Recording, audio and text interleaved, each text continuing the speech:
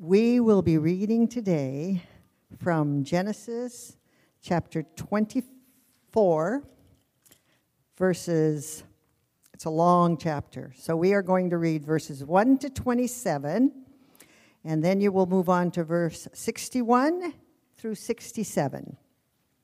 So beginning at 24, verse 1. Now Abraham was old, well advanced in years, and the Lord had blessed Abraham in all things.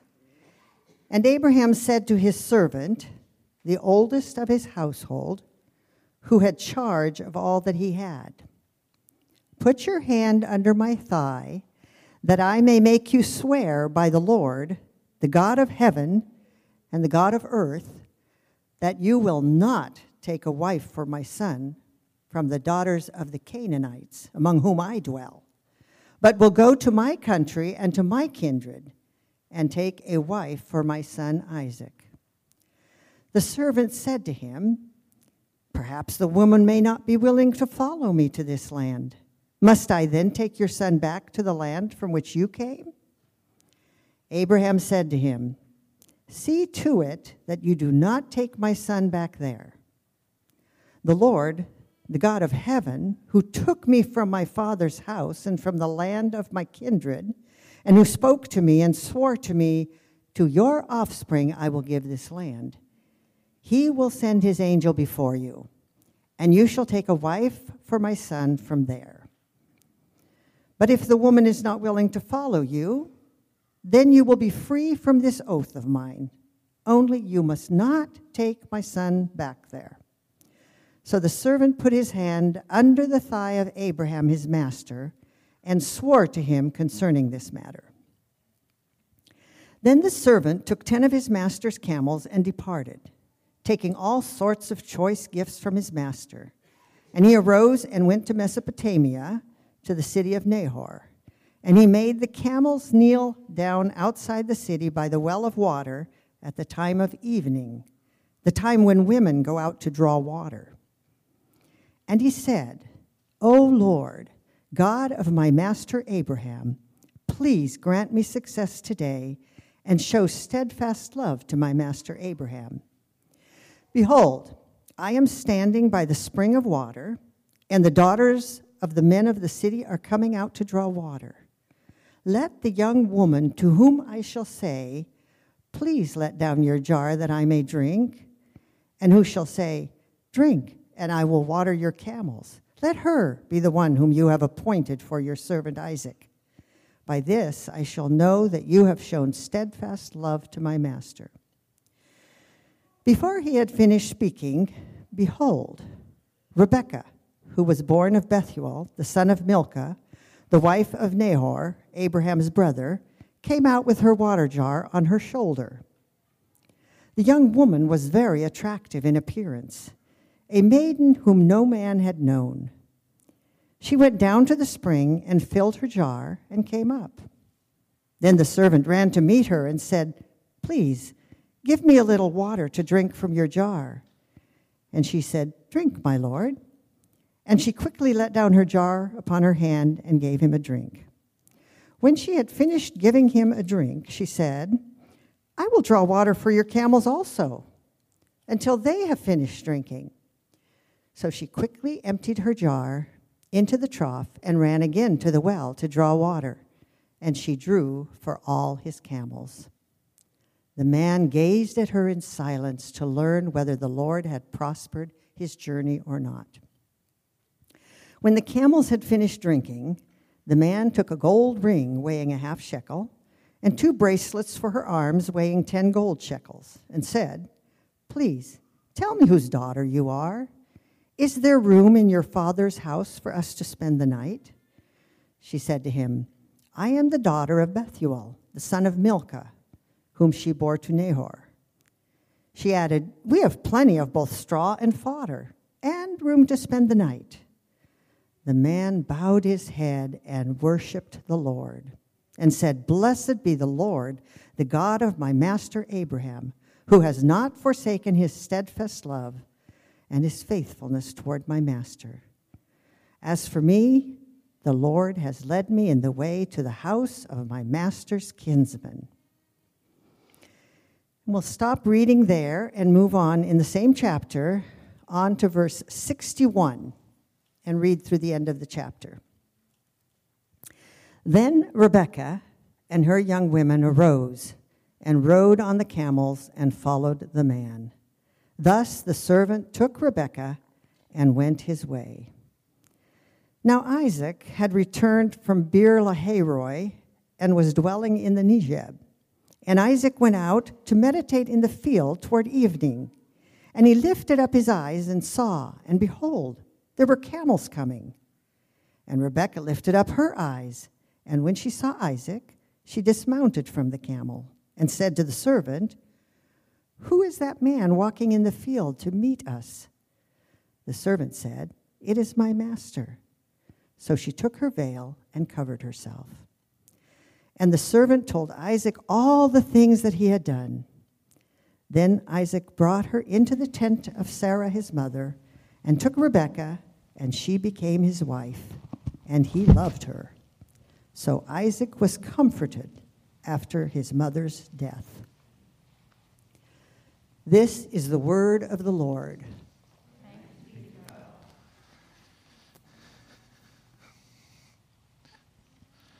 Thank you, Alice. We were going to have Alice read all 67 verses, but we realized that would be about 10 to 12 minutes, maybe even 15. So we thought, you know what? And since anyways, the servant basically repeats the story twice in the story, we thought that would suffice this morning. Hopefully you followed and saw our video yesterday, encouraging you to read the whole chapter before you came this morning, just to be prepared. But this morning we get to look at really, I think, one of the sweetest stories of God's providence, working in the lives of those he loves. It's really a beloved story to both Jews and to Christians, this story of Isaac and Rebekah. And as I said, due to its length, we can't work through all the details in one morning. But what we're going to do this morning is we're going to walk through the story by looking at the faith of Abraham, and then his servant, and then Rebekah, who all trusted in this story in the Lord's covenantal faithfulness. The word is hesed in Hebrew. It's his covenantal faithfulness and his kind provisions and his providence. That's what we're going to do this morning. Because really in their faith, we see a roadmap that can be used for our own faith, in what they trusted in, what they believed in their trusting and in ours. We trust in the same God, don't we? Even though it's hundreds and 1,000 or 2,000 years later. The same God who hasn't changed. It's the same God. Have you ever had to trust God in matters you couldn't see clearly, how they would work out? Of course you have. These three characters can relate to you. Have you ever been asked to obey when you didn't see clearly, but it just looked too hard what you were being asked to do? Of course you have. These three characters can relate to that as well. We're also this morning going to make a beeline to Jesus Christ at the Lord's Supper this morning. So hopefully you've got your elements there, or if you're watching at home, you've got something prepared. Jesus, the one who truly trusted in the Lord's covenantal faithfulness and his kind provisions and his providence on his rescue mission to earth. We're going to make a line there as well this morning. You know, even in their best moments of Abraham and Rebekah and this servant, they're nothing in comparison to Christ. And their faithful obedience was really only made possible by Christ. So let's begin this morning, because this is such a story of providence is the word this morning. Much like the book of Ruth, if you remember the story we did a year or two back. Let's begin by defining what providence is, because it's such a big theme of this morning's message. It's timely that I just received in the mail this door stopper. Actually, it's a book, but it could be a door stopper. A new book by John Piper entitled Providence. Just the one word, providence. Clearly, this is a topic we can't exhaust in 5 minutes of a sermon today. You see an entire book that was written on this. But it's so important for our story today and ultimately for your life. This idea of providence. We have to pause just for a moment here this morning. Now, providence is not a word used necessarily in the Bible, but it's more a reality presented. It's not a word that you hear. You're not going to have that word presented, but it's a reality, just like other words in the Bible. The word Trinity is not in the Bible. The word actually discipleship actually isn't in the Bible. Disciple is. The word evangelism really isn't. The word charismatics isn't. All words not used, but pointing to biblical realities that are there nonetheless, like the word providence. And I realize this morning I'm kind of giving you a definition before we get to see it in action in the story, but I think clarity up front is good so we know what we're looking at. So here's a couple definitions to help us understand providence. It's from Piper's new book. I did not read the whole thing this weekend, just the intro in chapter 1 as it tied into such a big theme of this passage. But here's just a couple of short definitions he gives. First one's this. Providence is God's purposeful action. About as simple as you can take that. It's his purposeful action. Or he says that a little more thoroughly, the act of purposely providing for and sustaining and governing the world. It's his act of seeing to it, of taking care of it, of acting in and through all things to accomplish his purposes. You know, we saw a perfect example of this. A perfect example a couple weeks back in Genesis 22. We talked about the sacrifice of Isaac. Do you remember that? A couple weeks back. It's actually the first time providence is talked about openly in the Bible. Genesis 22, when Abraham said, God will provide for himself the lamb for a burnt offering, my son. So they went, both of them together. It's when he was going to sacrifice Isaac. And he says, God will provide for himself the lamb. The term there, the word there, provide, in this verse, literally translates in Hebrew to see. To see. Think about your eyes. To see something. So really what it literally says is there, God will see for himself the lamb. But basically every translation translates it as provide, not to see. God will not see for himself the lamb. God will provide for himself the lamb. Almost every translation. Why is that? Because I believe that Moses wants to communicate that whenever God is looking, whenever God is seeing with his eyes, he's acting. He's working. He's governing in providence. He's never a passive seer, in other words. He's always acting when he's seeing. Piper said something similar in this book. It's his last quote from him this morning. He said, in other words, referring to this verse, there's a profound theological reason why God's providence does not merely just mean just his seeing, but rather his seeing to it. When God sees something, he sees to it. Evidently, as Moses wrote Genesis 22, God's purposeful engagement with Abraham was so obvious, there it is, purposeful engagement, so obvious that Moses could simply refer to God's perfect seeing as implying God's purposeful doing. He does it. His seeing was his seeing too. His perception implied provision, his providence. God's purposeful action. That's providence. And it's all over this story this morning. Providing, sustaining, governing the world is another term for it. Where God sees, he does. He acts. Doesn't this sound like a trustworthy God? One you could find peace in? That wherever he's looking in your life and seeing, he's acting and working on your behalf. That's why it matters this morning that we define this up front and why this story lays this out for us so clearly. It matters because your life is not fated, even in God's sovereignty and providence. Your life is not up to chance either. It's not a random conglomeration of meaningless successive events. It's not that. The world might tell you that. No, where he is present, he's acting through all things and all circumstances, which is challenging because a lot of our circumstances are really hard, aren't they? And really challenging. Well, one more quick definition. This one's a bit more complex, but I think it's helpful for us.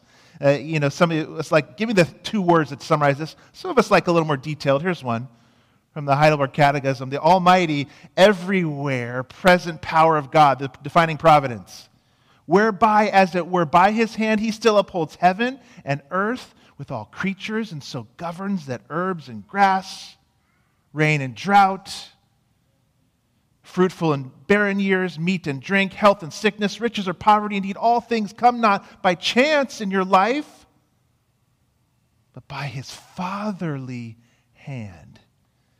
Imagine if those 2 last words were left out. But it comes by his fatherly hand. Just a more complex way of saying God's providence is God's purposeful action in your life. But I love that definition, as I said, because it puts in there fatherly hand. Because the one who providentially rules all things treats his children like a father. The best father. A loving father. Well, obviously, like I said, we're just scratching the surface of what providence is. But let's take a look now. We'll get to see it in action now. Sometimes action of what we're talking about, you get a better idea of what it is. As we look at the 3 main characters in God's providence as we work through this story now of Isaac and Rebekah, and in each of them we're going to see elements of their faith that have to be motivated by a belief in God's providence. How otherwise could they act the way they do and say the things they say unless Abraham, his servant, and Rebekah believe this thing we're talking about today, providence? Let's start with Abraham. Abraham in faith this morning in our story, he seeks to pass on the promises, obeying in what he knows and trusting in God in what he doesn't know.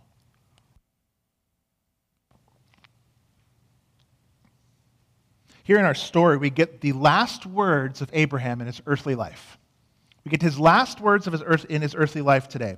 And he is finishing well. He started pretty great leaving his home and walking and following God. But he had some major bumps along the way, didn't he? I mean, we talked about some tragic things in his life. Missteps and lack of faith. But here he's finishing well. What's he doing? He's securing the future for his son Isaac while resting on the covenant promises of God. He's securing the future and what is going to happen to his son Isaac. And he himself, as well as the servant and Rebekah, they all act in this story. All 3 of them act in this covenant faithful loyalty I mentioned at the top of the sermon. Hesed, it's called. All 3 of them are so faithful, so loyal here, so trusting on such a deep level in the promises of God. And first thing Abraham's got to take care of, he has a responsibility to pass on the promises to the next generation. Isaac's been born. The story tells us Abraham is getting ready to pass away. He's old in years. He's got a responsibility to make sure this program of God and his salvation for the world is secure in the next generation. These promises of a large family, promises of a nation, promises of a land that would come through his family line. Those are the promises. That's the covenant. So what's he going to do? In the kind of the way, the culture of their day, he goes about it the way they would to secure a bride for Isaac, his son. He himself invokes a covenant of sorts, kind of weird a little bit, like place your hand under my thigh to his servant. It's a little odd, but he's kind of really making a covenant, and it's sort of talking about the seed, and it's kind of close to where all that line comes from. It's a really odd, we don't do that anymore, just so you know. But he does this weird, strange covenant with his servant. And what's he saying to his servant? See to it. Providence, see to it.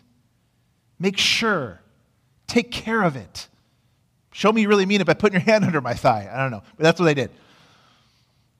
Promise me, Isaac cannot ever leave this land and go back to our home. And he must not marry a Canaanite pagan. Not just because she's Canaanite. That really wasn't the issue. The issue is that a Canaanite woman wouldn't serve Yahweh. That was the issue. That's what was important.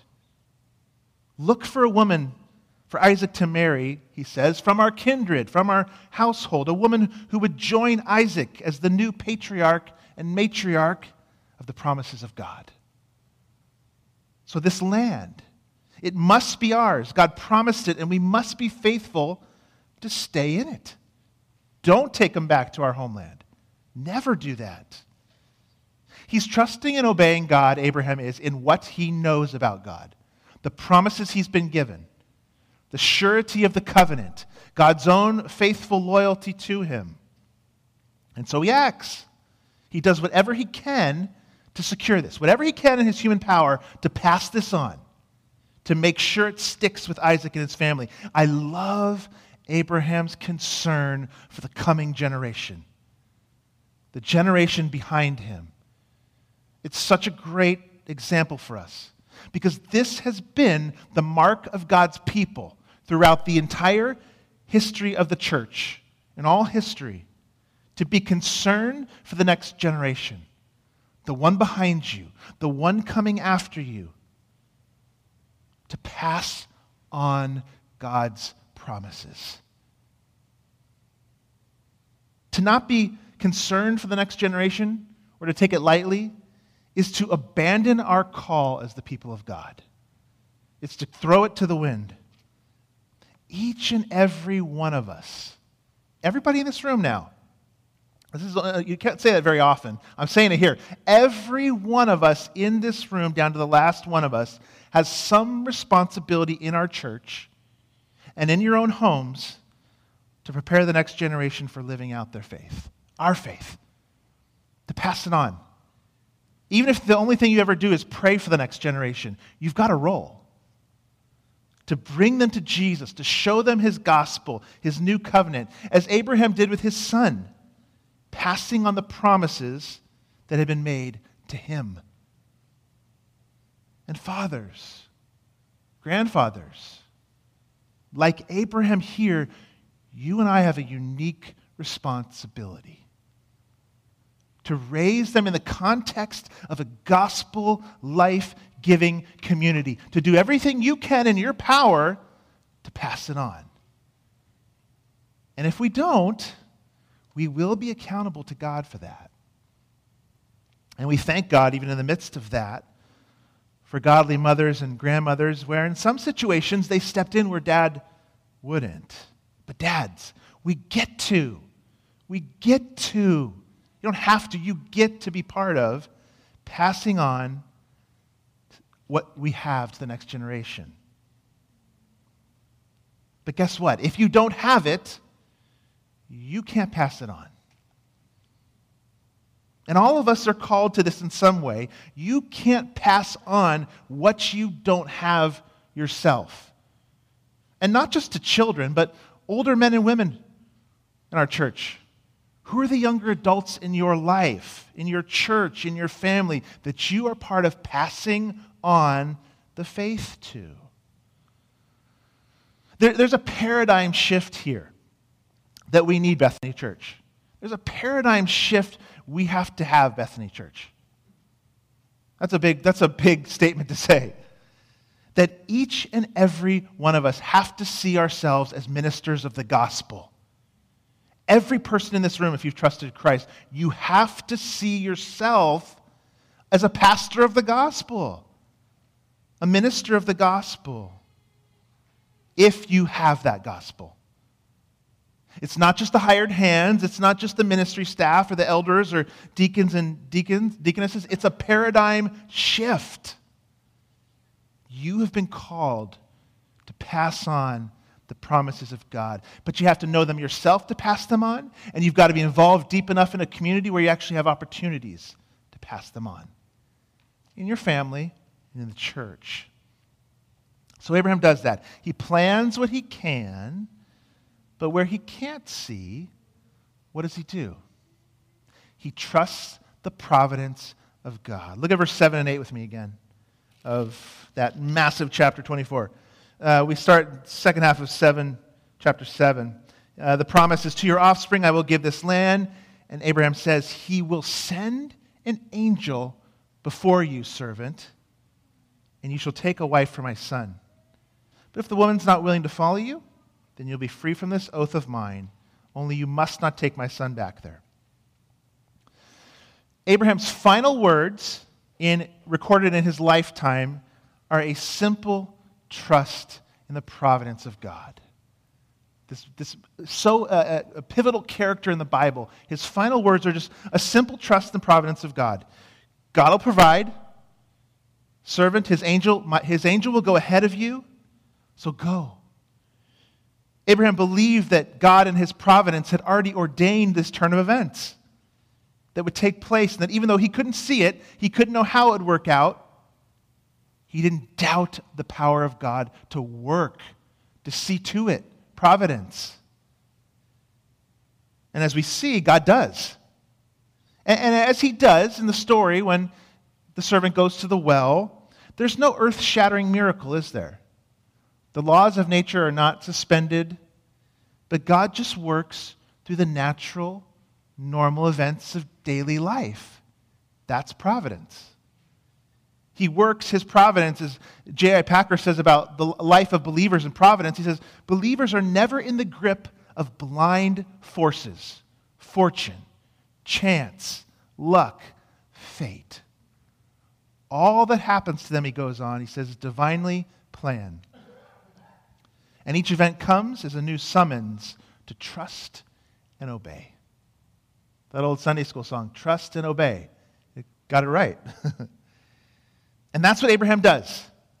And how his story wraps up. And this is huge for us. It's placed here at the end of Abraham's life, this simple trust in the providence of God, to encourage us that all of life works this way. All of life. And not just Abraham's because he was some special man of God. Yours too. God's providence. God providently ordaining and directing your day-to-day events of your life. Sure, there are a lot of questions with this, and is this complex, and how does it all work out? There's so much to talk about with that. But the truth is here. The truth is present. The theme of this story is meant to bring this right to the surface for us. Now, that doesn't mean you're a fated robot. Some people say, well, if God ordains everything, I'm just a robot. Do I really matter what I say, what I do? No. The Bible also teaches that even though God ordains all things, you also make real, meaningful choices that have an impact in this world that you'll be accountable to God for. How those two things come together in the grand scope of eternity, the Bible doesn't give us that answer. But it's there. You are responsible for everything you do and every act you make. It's clear in the Bible. And yet at the same time, the Bible says God ordains all things and works through all things. Everything. But what a magnificent comfort to know, even if you can't work out every final detail, that the kind hand of a heavenly Father is directing your life. But comfort. What a magnificent comfort to know that. You know who else knew it in this story? Abraham's servant. What an interesting guy. He's been called one of the most interesting minor characters in all of the Bible. We don't even get his name, do we? So let's take a look at him, the servant. The servant now, as we move from Abraham to the servant in faith, he obediently responds in action while asking God as well to providentially intervene through the common circumstances. So here he is. He's the oldest servant in Abraham's house, the story says. He makes this oath to his master. And it's possible, we don't get the name, but it's really possible this guy, remember this name, Eliezer of Damascus? He showed up a little bit earlier in the story when Abraham and Sarah were fretting and freaking out. We've got no heir to give everything to. It's going to be my servant, Eliezer of Damascus, Lord. It's possible that it's that guy. It doesn't even get named now in the story. If it is him, he was at one time going to be the heir to a great fortune. Now imagine the loyalty and faithfulness he is showing now that he's no longer the heir, and now he's to go and provide for the new heir who took my place, Isaac. Think of the loyalty this man shows. No bitterness, just quick, obedient action. He's an incredible character. We don't know his name, but we do realize the importance of this venture he's to go on. Do we? I hope we do. Do we? Do you realize that? Let's revisit that because it's so important. Back to Genesis. Way back, and we did a first series on Genesis beginnings. Do you remember this? Genesis 3:15. I will put enmity between you and the woman, and between your offspring and her offspring. This was God's words. He shall bruise your head, and you shall bruise his heel. Do you remember God was making that promise to Satan and to Adam and Eve that someone would come, Eve, from your line that's going to crush Satan. And Satan, someone's going to come from this woman's line that's going to crush you. Do we understand why there's been such a conflict between Satan and humanity for all of history? It goes right back here, right to this. This is the promised line of the seed we've talked about, that the Messiah, a Savior, is going to come from this woman's family line. This offspring would crush Satan. So this unnamed servant is tasked to go and find the great-grandmother of Jesus. Do you see why this is important? I mean, it was great, but I don't even want to think through that. The great-grandmother of Jesus. That's how important this mission is. And what faith he shows as he goes. I love his prayer because, again, it shows a man who absolutely trusts in the providence of God. Again, he asks for God to work through the ordinary means of life, the daily life that you pretty much live through every day. An ordinary day. He's the first one, do you know? He's the first one in the Bible to ask at a crisis, a crucial moment, for God to intervene in prayer. Let's look at the prayer. It's that important. I want to look at it again. Verse 12 through 14, just a couple verses. Here was his prayer, and he said, O Lord God, of my master Abraham, please grant me success today and show steadfast, there's that steadfast love to my master Abraham. Behold, I'm standing by the spring of water, and the daughters of men of the city are coming out to draw water. Let the young woman to whom I shall say, please let down your jar that I may drink, and who shall say, drink and I will water your camels, let her be the one whom you've appointed for your servant Isaac. By this I shall know you have shown, there it is again, steadfast love to my master. He doesn't say, Lord, put a glowing halo of light around her. Let her shine in a way that I just will know. No, he just says, you know what, God, let her be a kind and hardworking woman for my master Isaac. Now, it's an exact demand, isn't it? He says, I will say this, she will say this. It's exact, but it's just, again, a normal part of the day. Let her be at the well. I'll say something at the well. She'll say something back to me. Lord, let this be the one you've chosen for him. He's absolutely acting in obedience while trusting God to intervene in his providence. See to it, God. Make it so. Make it happen. And what do we see? I don't know if you saw the similarities, much like the story of Ruth, where all of a sudden Boaz just happens to come along and Ruth just happens to be in his field, and they happen to be kin's family. Here comes Rebekah. She comes along. And you see in the text it says, before he even finished praying, she shows up. Do you know what that means? She'd left the house long before the prayer even started. God was working. This is providence. That's why the detail's there. Moses gives the detail. She got there before he even stopped, means she left the house and God was already working before the prayer was even said, showing us that it was orchestrated by the hand of God. And she just happens to be from their family. She's like Isaac's second cousin, something like that. And what's so shocking is that he doesn't even have to ask her to water the camels. Did you see that? She offers. And this was no small offering. And Kent Hughes in his commentary records this would have taken a couple hours in the heat of the morning or the day. 10 camels Each drinks about 25 gallons of water to fill up. That's a lot of water, isn't it? We would explode.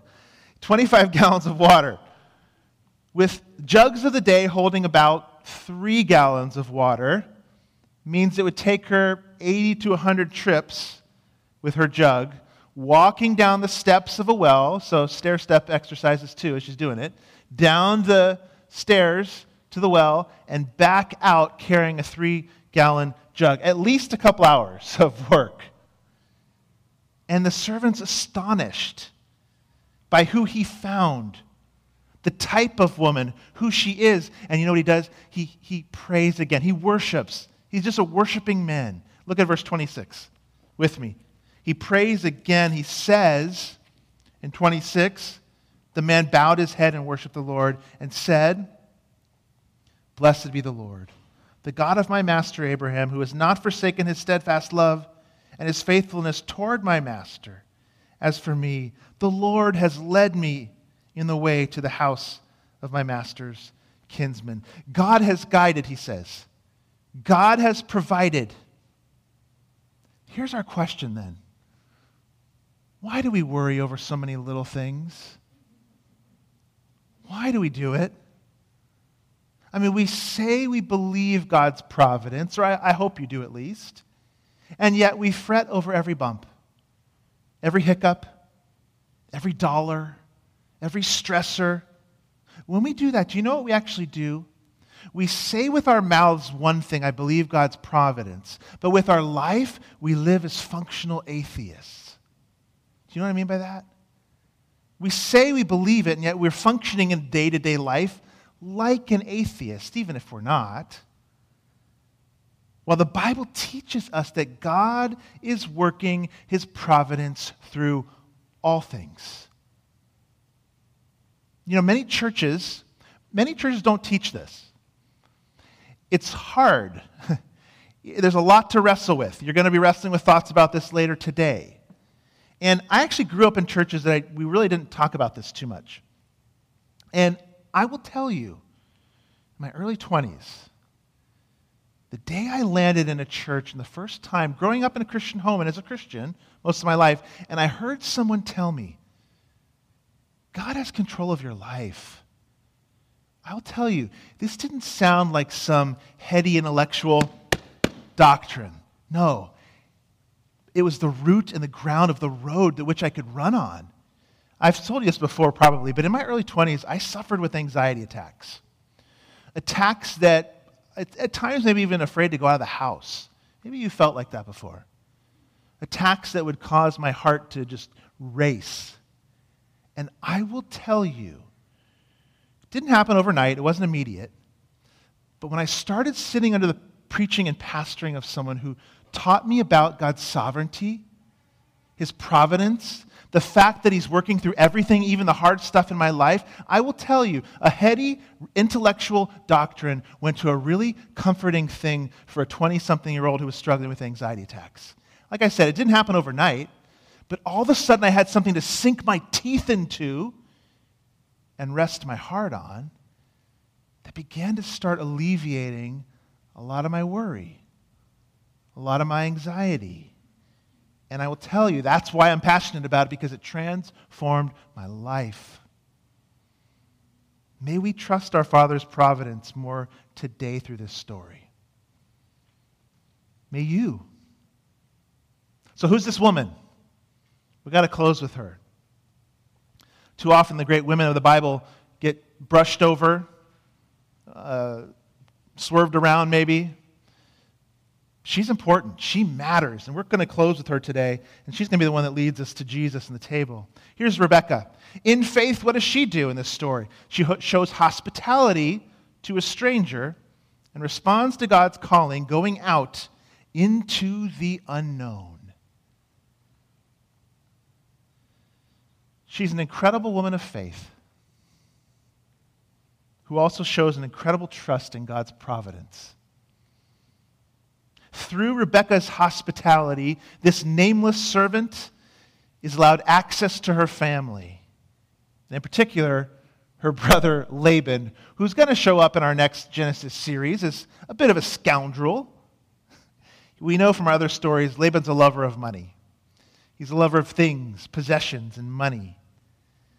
And the servant breaks into this fantastic retelling of the story to Laban and his family, really repeating what was read in the first part of the passage. He breaks into this fantastic retelling of all these providential actions that have brought him here to Laban's doorstep, Rebekah's home. He tells the story again. What was his intention? It was to convince them that this was from God, that God had operated it, that God had orchestrated, that God had seen to it. Remember? Saw it, did it, made it happen. And so they agree. Laban's response, he just kind of says it, and that's it. He shuts his mouth. Look at verse 50 of 24. Then Laban and Bethuel answered and said, "The thing has come from the Lord. We cannot speak to you, good or bad. Behold, Rebekah is before you. Take her and go, and let her be the wife of your master's son, as the Lord has spoken." And there was no arguing. This is from God, he basically says. I can't say one way or another. Can't say good or bad. It's just clearly from God. So Rebekah, she can go. There's no arguing. There was no way to mistake it. This was providence. This is providence. So is the word in this story providence? No. But that doesn't matter. The concept, it's there. We have a word for it because we got to communicate in our language. But it's there. Providence. This is purposeful action of God, as we read this earlier. This is the act of purposely providing for, sustaining, governing the world. And it absolutely amazed the room of people. They were blown away. Behind the everyday occurrences of a well and a bucket of water and some stinky camels, God secured the family line for the Messiah. Providence. But Rebekah as well should not be overlooked. Here we have a young girl. Think about her now. She's asked to leave behind her familiar home. Walk away from it. They try to keep her there a little longer. And thank the Lord that the servant had the wisdom to say, no, we need to go now. When we find out who Laban is, that would not have gone well, I can guarantee it, if he let her stay another 10 days. She wanted to go, though, too. She's asked to respond to a request to marry a man we don't think she's ever met. And doesn't seem like it when she says in the story, who's that guy over there in the field? She's asked to go off to a strange life in another land. She's responding to go out to a call of God, out into the unknown. And by doing so, she's the other side of that incredible venture the servant had for his or Abraham had for his servant. She's the answer to carry on the Abrahamic line. She's called in to God's program. She's brought into this mission of salvation to bring the Redeemer to the world. That's a pretty big mission to be brought into. And what does she do? She steps out in faith. Where she sees and knows, she obeys, and where she doesn't know and can't see, she trusts God's providence too. She goes out into the unknown, much like who else did in our story? Abraham. Much like Abraham did. He stepped out into the unknown and followed the call of God.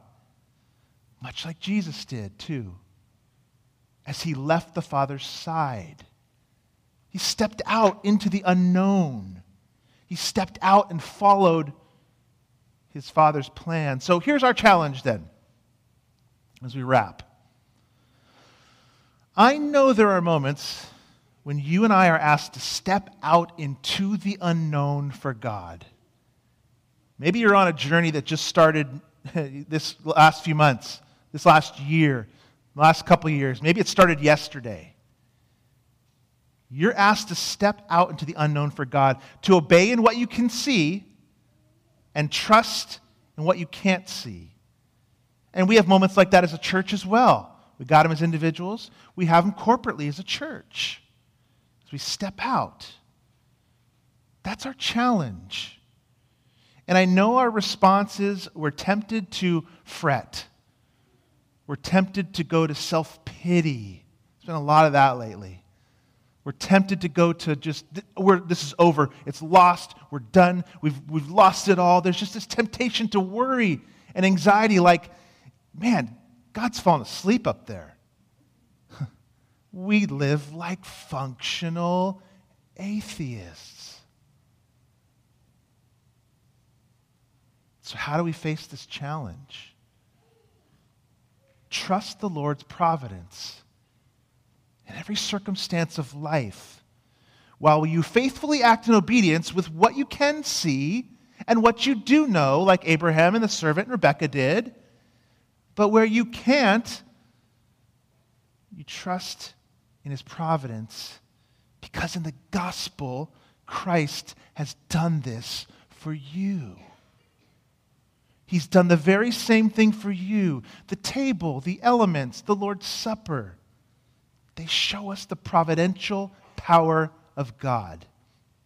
Let me ask you a question.